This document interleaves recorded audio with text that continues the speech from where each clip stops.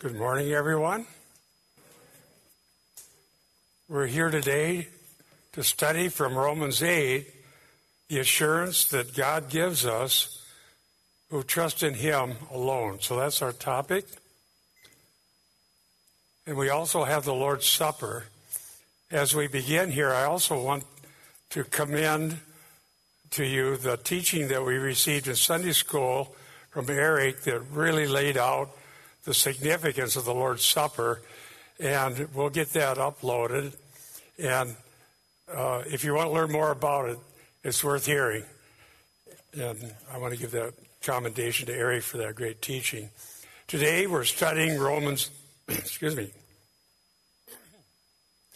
Today we're studying Romans 8, 28 to 39, and I'm going to begin with Romans 5, 1 and 2, and look at the ground for the hope of everyone who's trusting in Jesus Christ alone, so that we know what those promises are that we rely on and trust in for God to bring us to glory.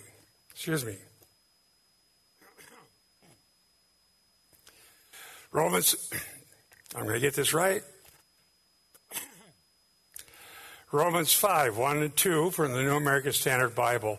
Therefore, having been justified by faith, we have peace with God through our Lord Jesus Christ, through whom we have obtained our introduction by faith into this grace in which we stand, and we exult in hope of the glory of God. And today, I'm going to preach the gospel to you on the first slide, because the rest of the sermon is based on the hope of believers. And so some may be hearing this, whether you're here or you're hearing it online later or live. I want you to know what that hope is. First of all, it says, we have been justified by faith. Having been justified by faith, we have peace with God. What does this word peace mean? And you probably wouldn't be surprised, but many get it wrong in this context. Many take peace to mean inner tranquility. In other words, a peaceful state of mind, a nice, warm feeling, and happiness, and so on.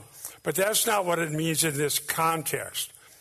Peace in the context, which we see in Romans 5, 8 through 10, which I'll read to you, is that we were God's enemies, and because of what Christ did, by faith we're reconciled. It's the reconciliation of previous enemies. So let me read that. If you have a Bible, or otherwise listen as I read. Romans 5, 8 through 10. But God demonstrates His own love toward us, that while we were yet sinners, Christ died for us. Verse 9. Much more then, having now been justified by His blood, we shall be saved from the wrath of God through Him. For if while we were enemies, we were reconciled to God through the death of His Son, much more, having been reconciled, we shall be saved by His life. Reconciliation with God through the Lord Jesus Christ is only true if we trust Christ alone as Lord and Savior. Who is Jesus Christ? The very creator of the universe. The one who, as the triune God of the Bible, created the whole world out of nothing. John 1 tells us that all things were created by Him and that He came into our world. And there's a distinction between the Creator and the creation. The Creator is eternal, non-contingent, all-powerful, and brought everything into existence by His decree to create. Now, there was a fall. There's sinners in the world. We rebelled against God. We're sinful by being alienated from God by being in Adam, and we're also sinful by the wicked deeds we have done. How is it that we can have peace with God? So many people misunderstand this and go to Eastern religion or meditative states looking for peace. But if we're enemies with God, whatever peace we have is a grand delusion. And that's, in this context, justification by faith is what gives us peace with God. We were his enemies. A lot of people don't believe that or know that. Oh, God is okay. The good Lord doesn't bother me any. I'm okay with religion. A lot of people have different ideas. That's not correct. God is who he says he is. Jesus Christ died for sins once for all, the just for the unjust. The sinless one, the virgin-born Son of God, lived a sinless life, died for sins, and was raised on the third day. He bodily ascended to heaven. We'll see that in Romans 8. He intercedes for us, and those who do not know him are still facing the wrath of God against sin. So, before I preach the rest of the verses, we need to know we're right with God. Because Romans isn't telling us everything's going to work out. It's telling us that God will get his people who trusted him, who are redeemed, all the way to glory. Today, if you have not, turn to the Lord Jesus Christ and trust him alone. Salvation is by grace through faith. It is the gift of God. Repent and believe the gospel.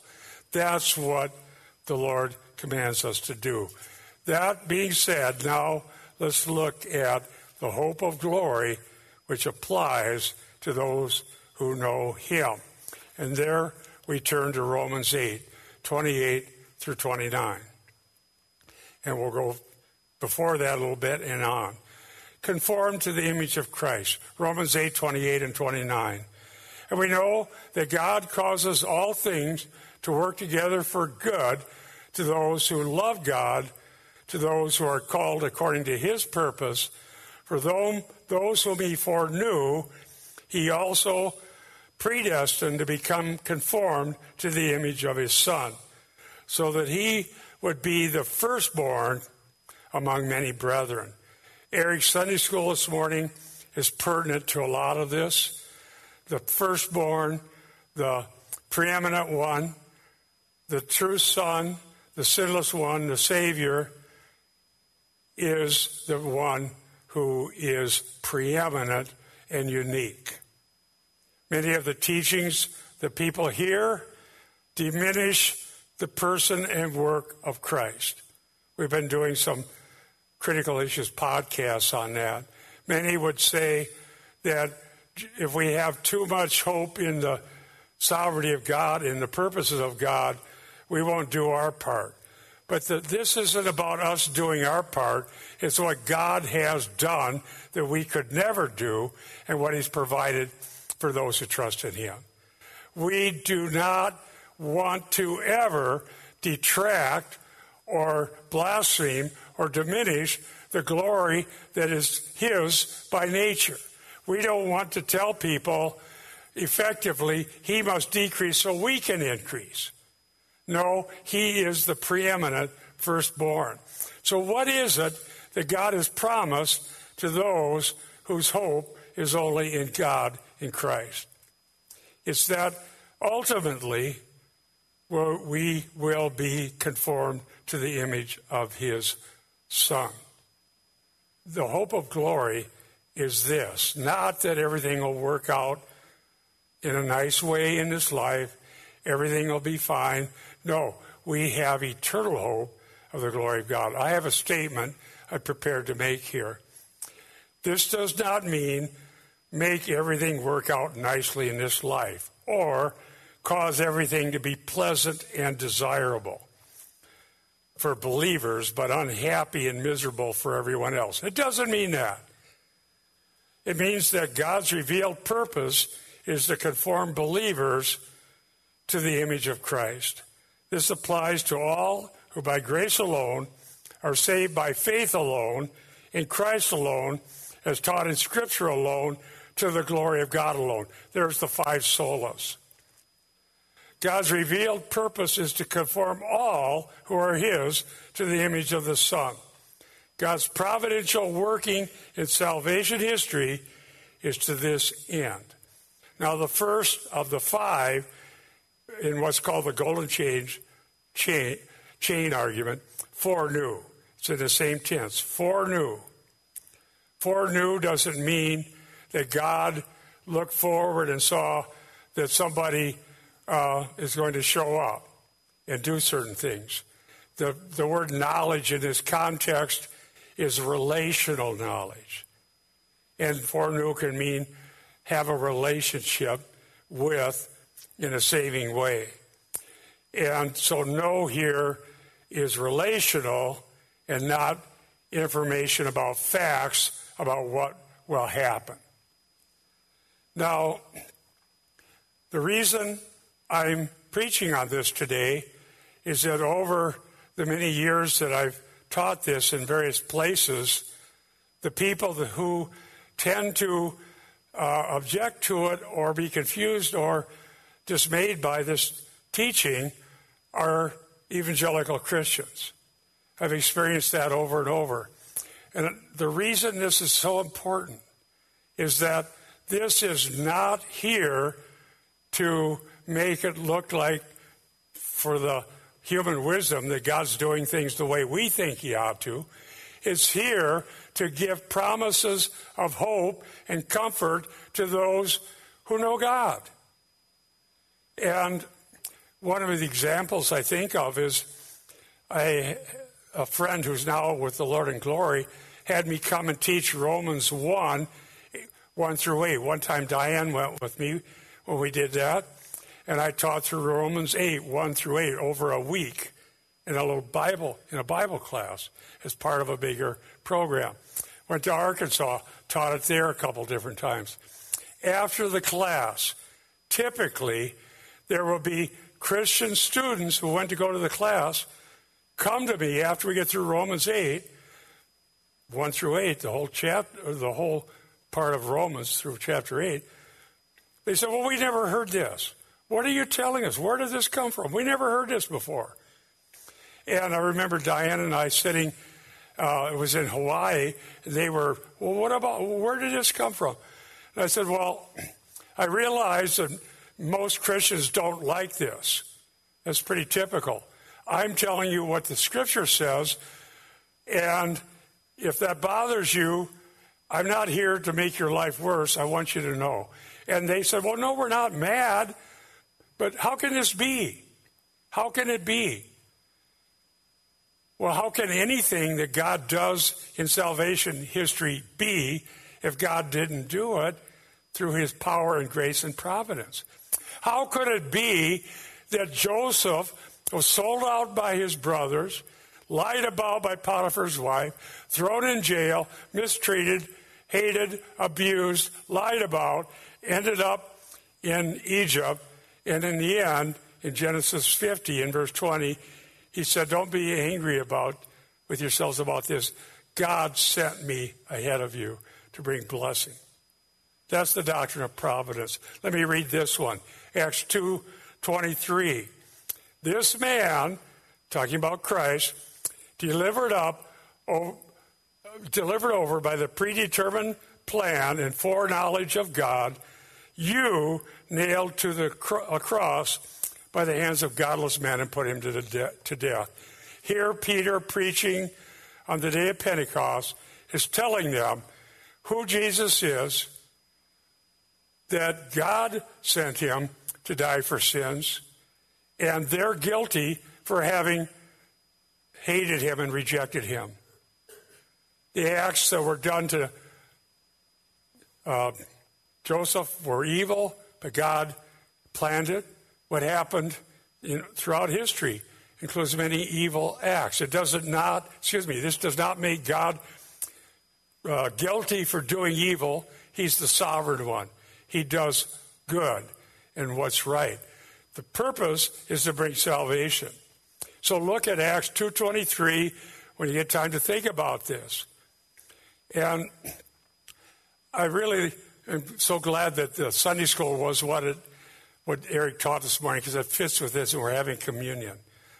We're not here to say, wow, look at us, we're God's elect because we were born in America.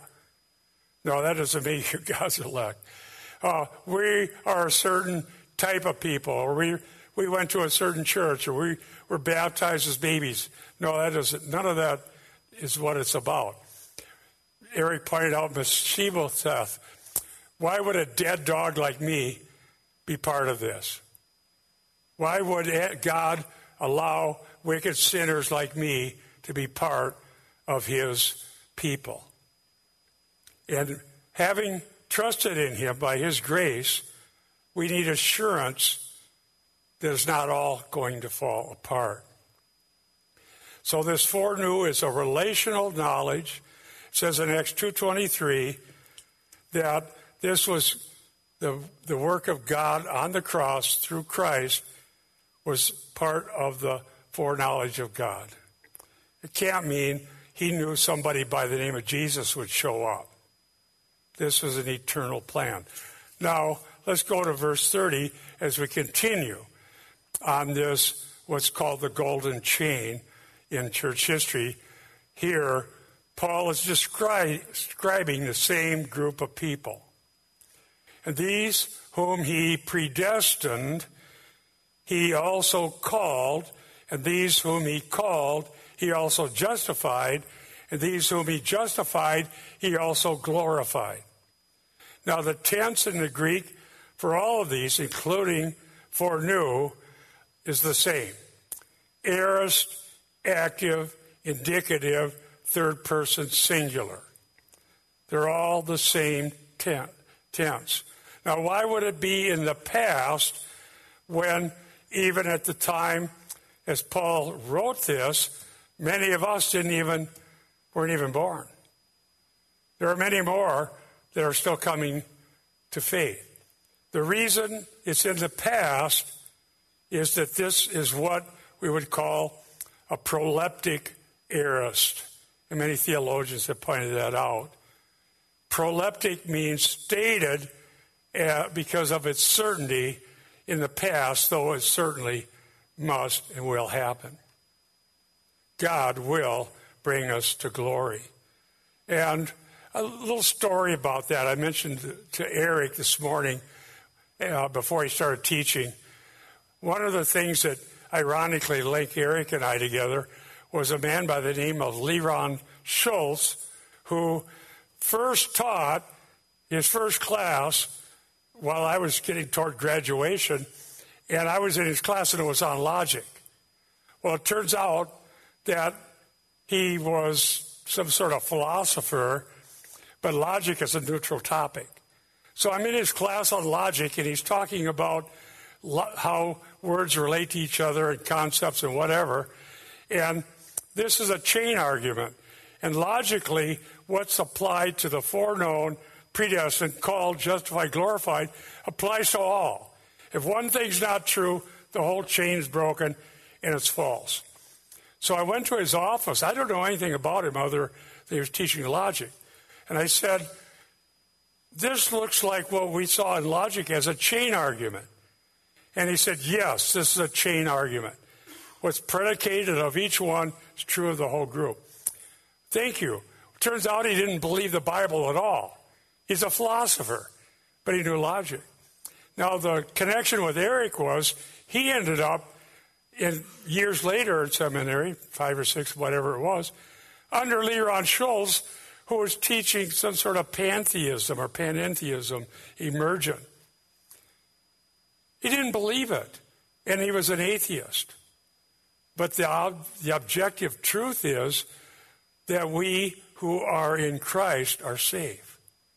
So it's not helpful to tell people you can't believe the Bible because we don't like it. The whole point of emergent is we don't like it.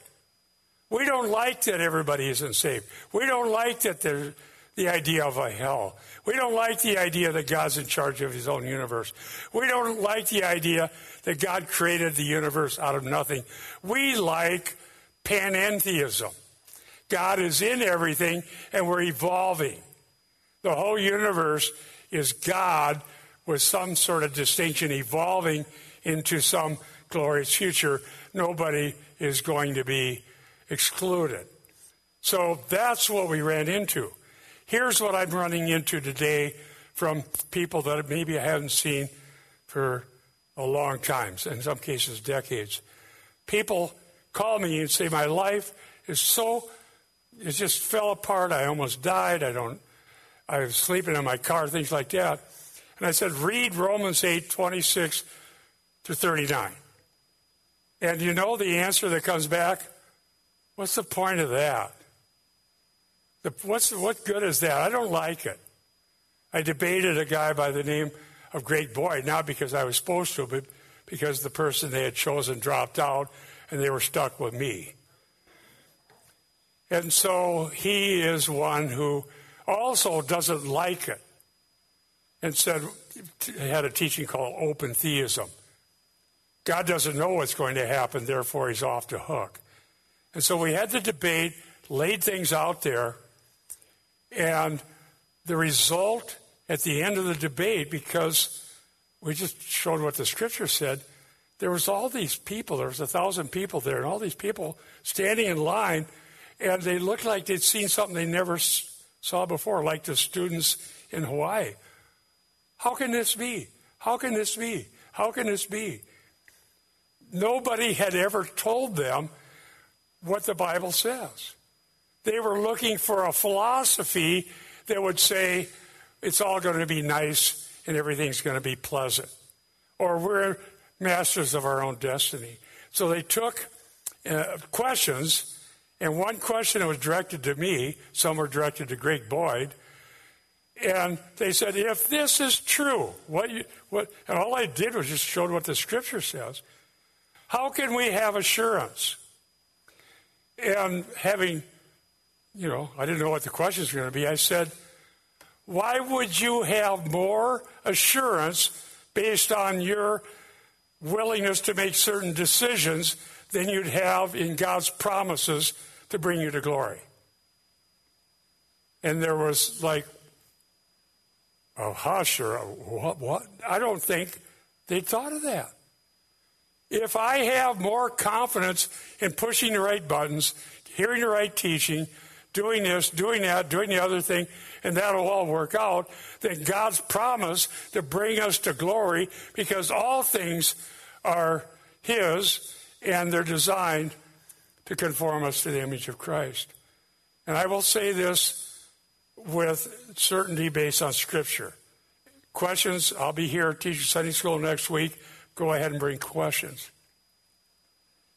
If we're not comforted by the hope that God gives us, that he will bring us all the way to glory, then we really don't believe the Bible. We can't hope in man. We can't create a God after our image who's doing things the way we think he ought to do them. Now, this is what we need to learn from this. Now, this doesn't mean here when it says the called, the justified, the glorified, called is used in two ways in the Bible. The universal call is still true. Jesus said, come unto me, all you who are weary and heavy laden, and I'll give you rest. Paul said in 2 Corinthians, we beg you, be reconciled to God. And no one who comes will be excluded. But those who come, by God's grace, have responded. Not by their merit, not by their superior decision-making abilities, but by the grace of God. So it's correct to say the universal call, sometimes called the external call, goes to all. The effectual call, or the inner call, smites us to the heart. It did me. And if you want to look at examples in the Bible, the examples in the Bible are counter what Greg Boyd was teaching. Did Abraham, or before Abram, well, I'm sick of Ur of the Chaldees. Maybe some other God will come along and call me somewhere. Didn't happen that way. How about Saul of Tarsus, breathing out threats of slaughter against the Lord? I think maybe I should be one of these Christians. No, that's a counterexample. My life is a counterexample. I was an enemy. In fact, it says in Romans 5, we're all enemies. That we're willing to serve him is by his grace alone, not by our intellect, our human wisdom, our superior decision-making abilities. And so I can't preach what I don't believe and I know is not biblical. So some will say, well, then the universal call's a sham. No, it's not. Jesus said it. Can Jesus lie? The one who comes, I'll no way cast out. If you come to Christ, he's not going to say, well, you're not one of the elect, go away. He will keep us.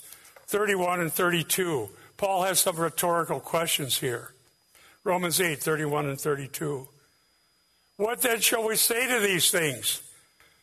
Look at what it says. If God is for us, who's against us? He who did not spare his own son, but delivered him up over for us all, how will he not also with him freely give us all things? What's the answer to the question? I made it easy. Put it on the slide. Yes, he will. What are these all things? The things promised. In the context, what's promised is that he'll conform us to the image of Christ.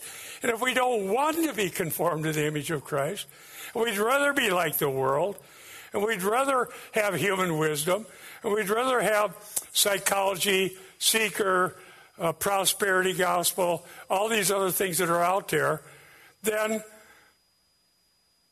once the truth is preached, we won't even want to hear it. We'll just leave. But some, like me, I tried doing things by skipping around and only listening to the verses that sounded good, but it wasn't right. One false teacher after another led us down some path that didn't work out. The only thing left to do was to teach the Bible, verse by verse by verse. The false teachers always skip here, skip there, skip here, skip there. And when you have to face the one you never heard, like in that debate, people are stunned. I never knew the Bible even said that. What was that verse that at the debate I quoted this? He chose us from the beginning for salvation. And I just laid it out there. Greg Boyd, 2 PhDs, 14 books. Me, fill in because somebody else with similar credentials to Boyd was there. I just put the Bible up and explained it. What's the other answer?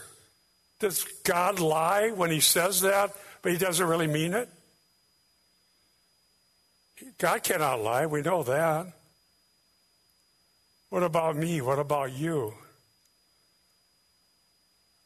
The promises of God to his own will not be thwarted. God is offering comfort, hope, the hope of glory. The fact that all things are his, this is the doctrine of providence, to bring forth his plan of salvation. The fact is that left to ourselves, we would hate hearing about this. And many do, because we don't want to believe grace, faith, Scripture, Christ, the glory of God, and so on in our sinful ways. I have a statement to share about this one as well. These things, notice, these things, what shall we say to these things?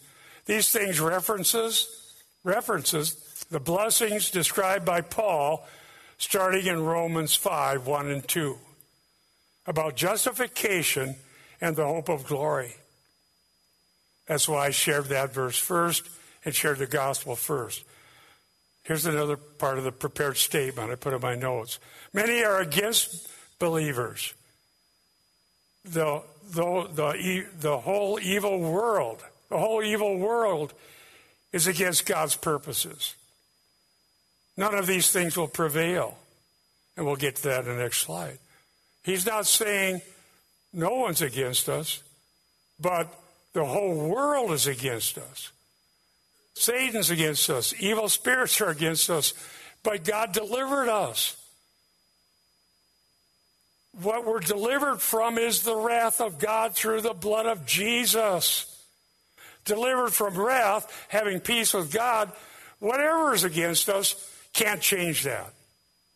And whatever is happening, we know is designed to conform us to the image of Christ, and the fulfillment is in eternity. And I know the people that don't like this.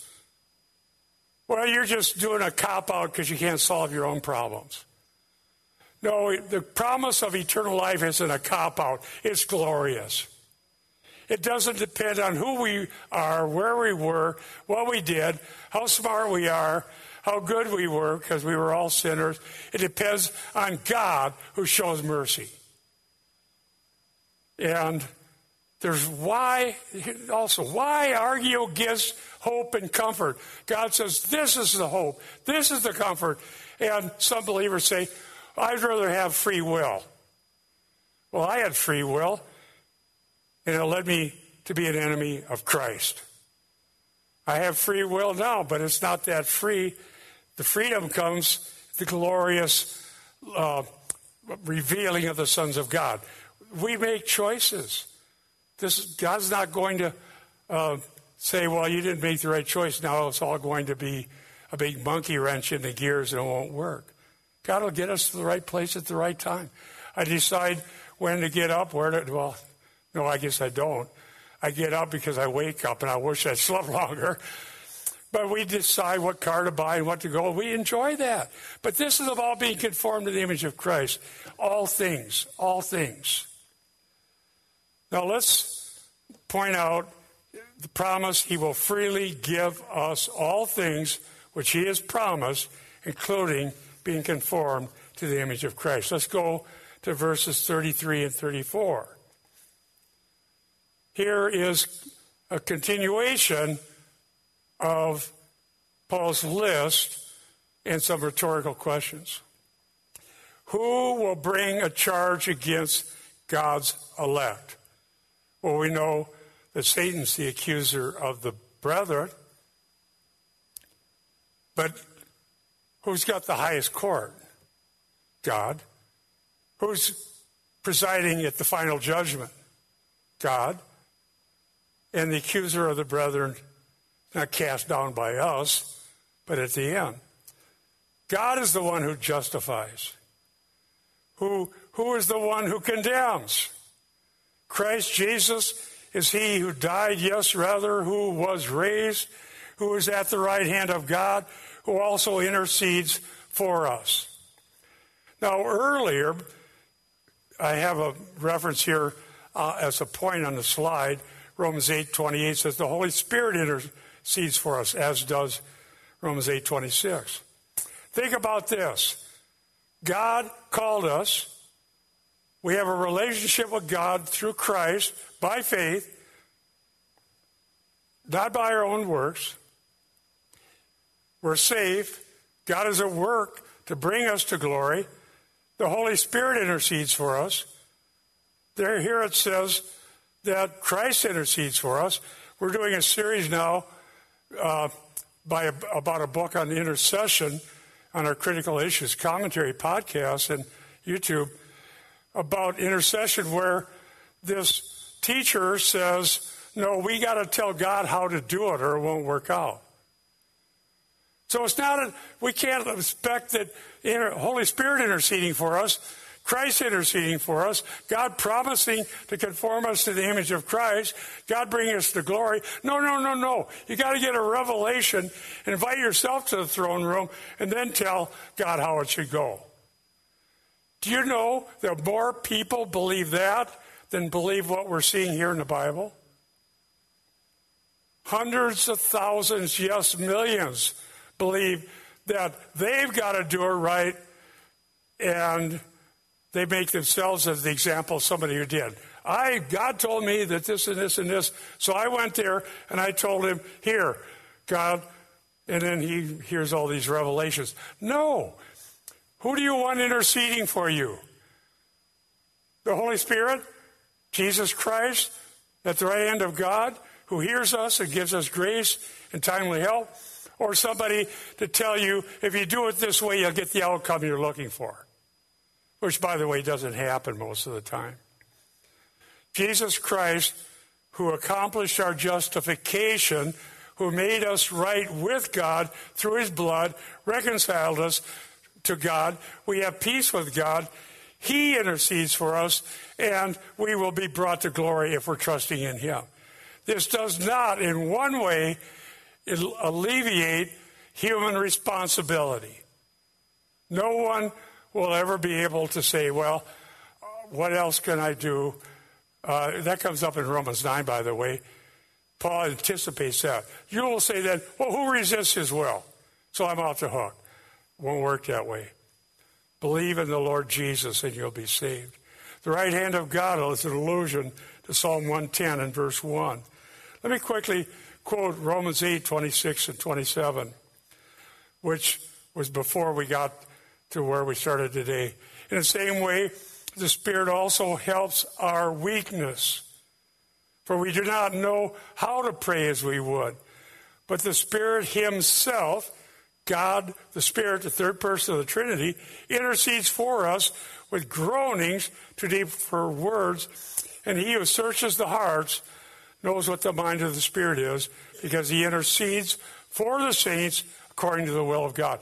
God knows how to get us and get you to the right place at the right time, and to preserve you and use you and equip you and get you all the way to glory. Conform to the image of Christ. And don't believe the false teachers that say, you've got to get a revelation from God and tell him what to do. That is false. That is hopeless. That is something that's a dead end. It's actually blasphemous, because it's saying God isn't acting to bring glory to his own name by conforming a people to his own image. He's waiting for us to get some secret and tell him what to do, or give away enough money, or cast out enough demons, or do some great thing. No, we need to believe in Christ. Why? Why is this here in the Bible? No one says it's not in the Bible, but I've heard people say, I don't like it. Frankly, that came up in the debate with Greg Boyd. Well, what do you say to this verse? I don't like it. I don't like this. Well, okay, but what's wrong with it? We just don't like what it says. In fact, it was ironic they ended up in a debate, because I had heard the same teacher on the radio preaching a sermon railing against Romans 8:28, saying, he didn't claim the verse wasn't in the Bible, but us weak-minded, weak-willed, pathetic Christians use it for a crutch. I don't want to hear any more about Romans 8:28. That's what he was saying on the radio. So, is this a crutch, or is this the promise of God to comfort us? Which is it? It's the promise of God. This is the right hand of God promise that Jesus intercedes for us, is throughout the New Testament. Romans 8:35 through 37. Here's again rhetorical questions. Who will separate us from the love of Christ? Will tribulation, or distress, or persecution, or famine, or nakedness, or peril, or sword? Just as it is written, for your sake we are being put to death all day long. We are considered as sheep to be slaughtered. Then Paul, but in all these things we overwhelmingly conquer through him who loved us. Overwhelmingly conquer.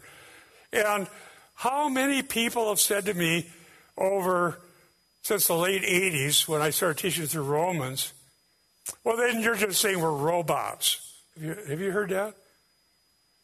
Does Paul, I don't think they had robots when Paul wrote this. This is not alleviating personality, gifts, God using us making decisions. What we're being comforted about is the fact that God is keeping us. We're not going to fall short and land somewhere bad because we didn't do everything just right.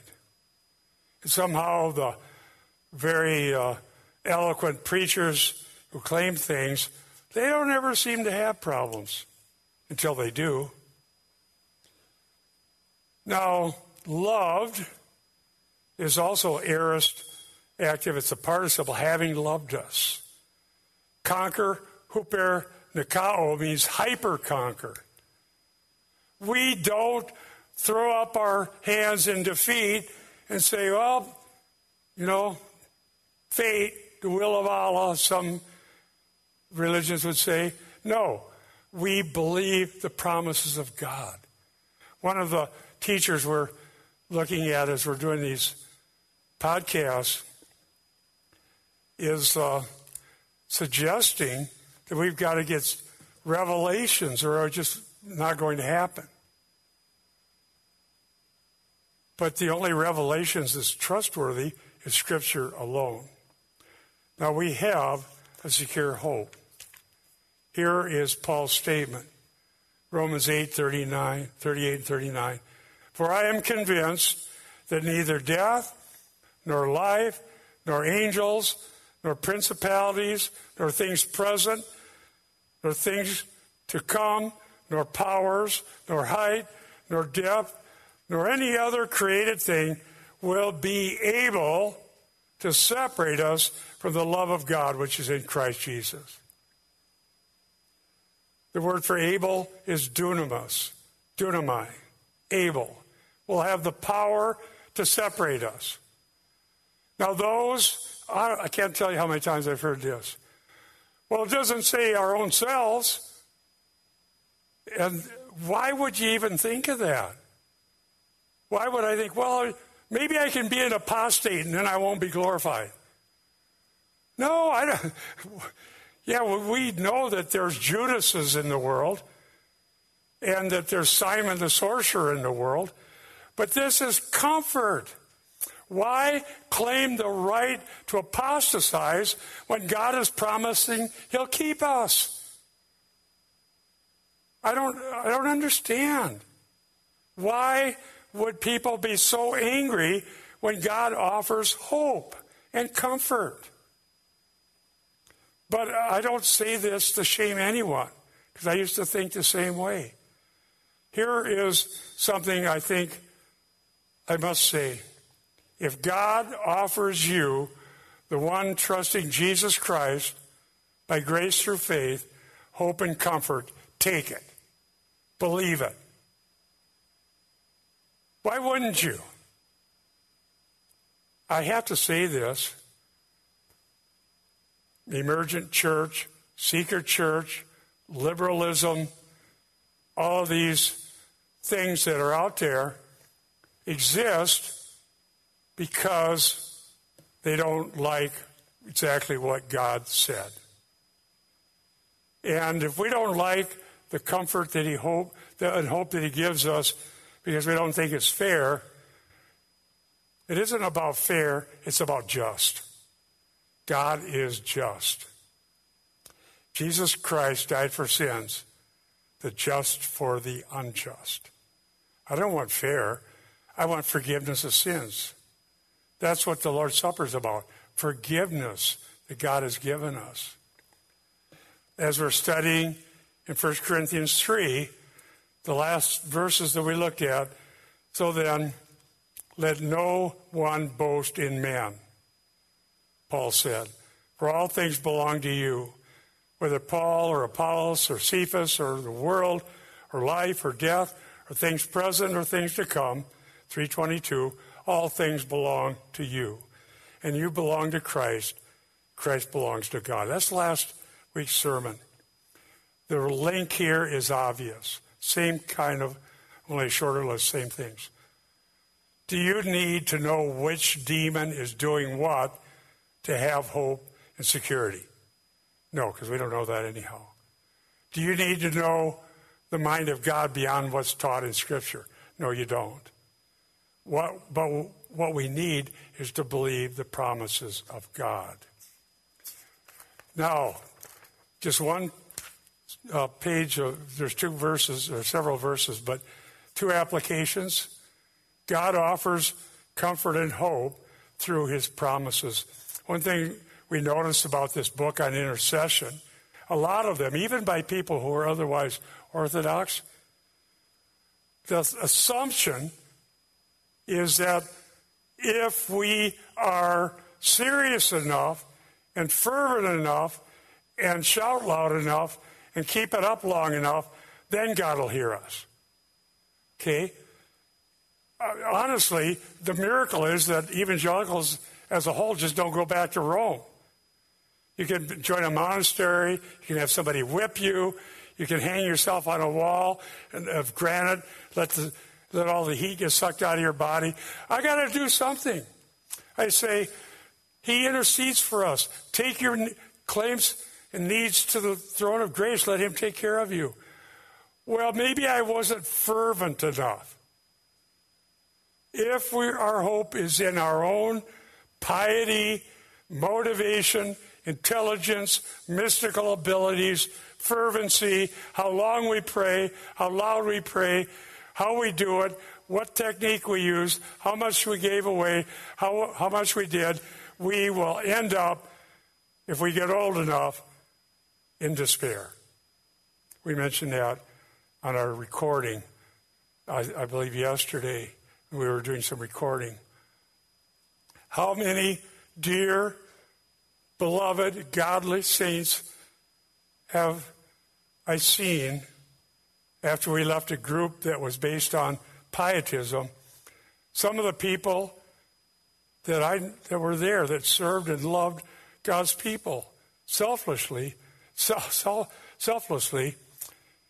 on their deathbed were saying, "What did I do wrong?"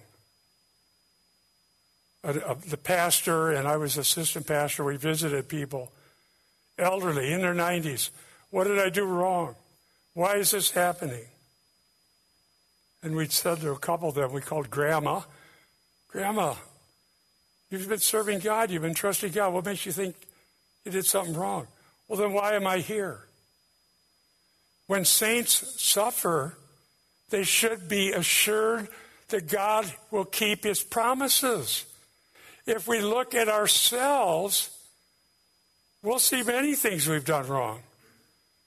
If we've been given false teaching, we'll think, I must have done something wrong. I didn't get the right revelation to tell Jesus how he should intercede in the throne room of God for me.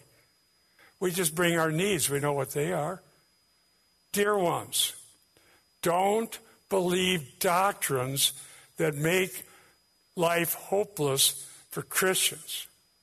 If you're trusting Christ, God gave these promises to comfort you. Comfort, the comfort of the Holy Spirit.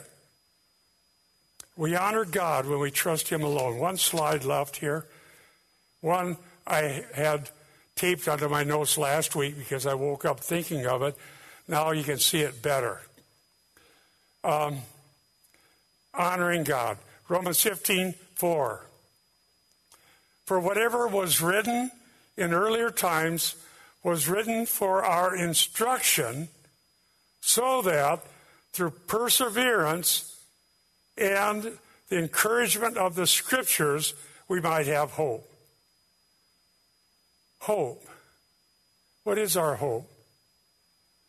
How many people, has anybody lately tried to just stop into a gas station to get something that you need, like whether it was a newspaper or a loaf of bread? You don't even try to go because they were lined up. Oh, there's $1 billion. Somebody's going to win the lottery, $1 billion. Lines. I didn't even go because I didn't want to stand in line. So what if you won $1 billion, Bill, whatever it is? Would you have more hope? The hope is eternal. What is our hope? Let's get that in our hearts and minds. To be conformed to the image of Christ. Finally, the number came to somebody. I thought, good, I can go to the gas station again and get whatever it was. If you need some milk, now you don't have to stand in a long line. Dear ones, our hope is in the promises of God, the finished work of Christ, the comfort of the Holy Spirit, perseverance and encouragement of the Scripture. We need to remember where we came from so we can thank God for what He's done for us and believe the promises of where we're going. It says in Ephesians 2:12, remember, we're going to have communion today. It's about remembering. Remember, Ephesians 2:12, that you were at that time separate from Christ, excluded from the commonwealth of Israel, strangers to the covenants of promise, having no hope and without God in the world. That's all of us.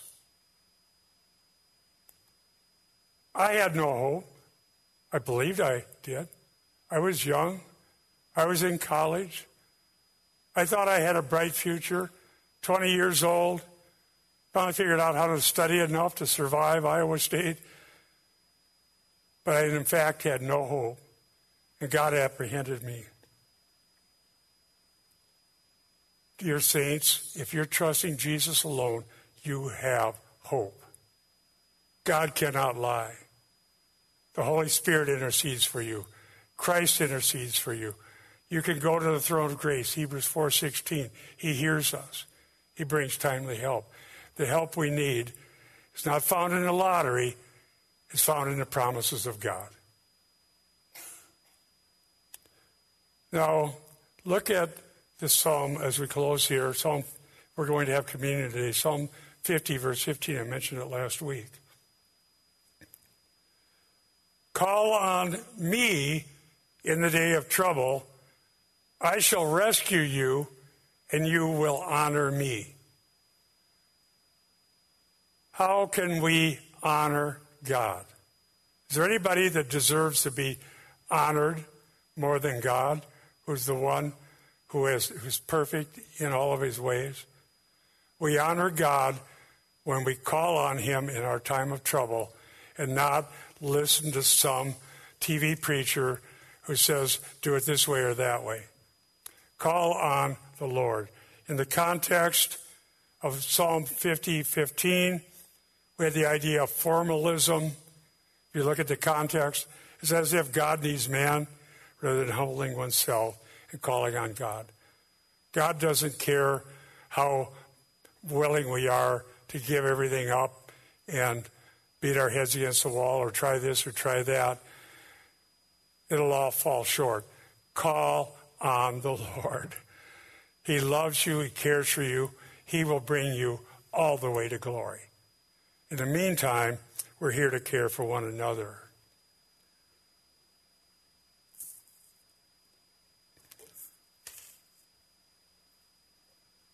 Today we're going to have communion. So as we have come to the end of the sermon here, first I want to pray. And maybe today you're someone who just now heard the need to be justified through the blood of Jesus and turn to him. That's why we started with the gospel. Even if just now, today, you trust in Christ alone, you're part of the family of God. And the Lord's Supper is for you. Let's pray. Thank you, Lord, for your kindness, your goodness, and your mercy. And though these things that you've promised may seem offensive to human reason, we know that they're your precious promises for us and that you're holy and righteous. May we call on you for our own needs and those of others around us and for our families and ask you, and we know that your promise is to rescue us and bring honor to your own name. And as we think about what you've done for us, pray that we would honor you by how we treat one another at your table as we were taught in Sunday school. Thank you, Lord, in Jesus' name. Amen. As the ushers are preparing here, and people in the music ministry will also be receiving communion, let me give you the words of institution.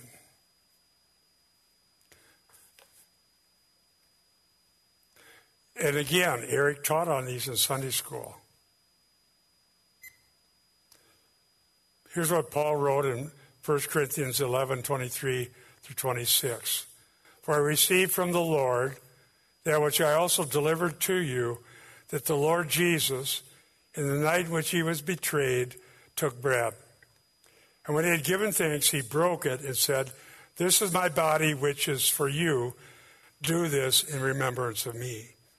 In the same way, he took the cup after supper, saying, "This cup is the new covenant in my blood.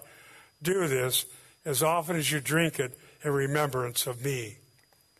For as often as you eat this bread and drink the cup, you proclaim the Lord's death until he comes." Why would any of us be part of this supper?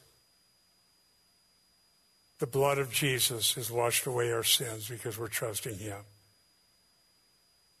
What can take away my sins? Nothing but the blood of Jesus. Reconciled enemies. That's what we are. Reconciled enemies if we're trusting Christ. The way we do this at Gospel of Grace Fellowship, we invite all who are trusting Christ to partake. And as we come forward, we have the grape juice and the pieces of bread, and come and partake. But first we'll have the music ministry, and those that will be doing that come, and then the ushers will release you by row.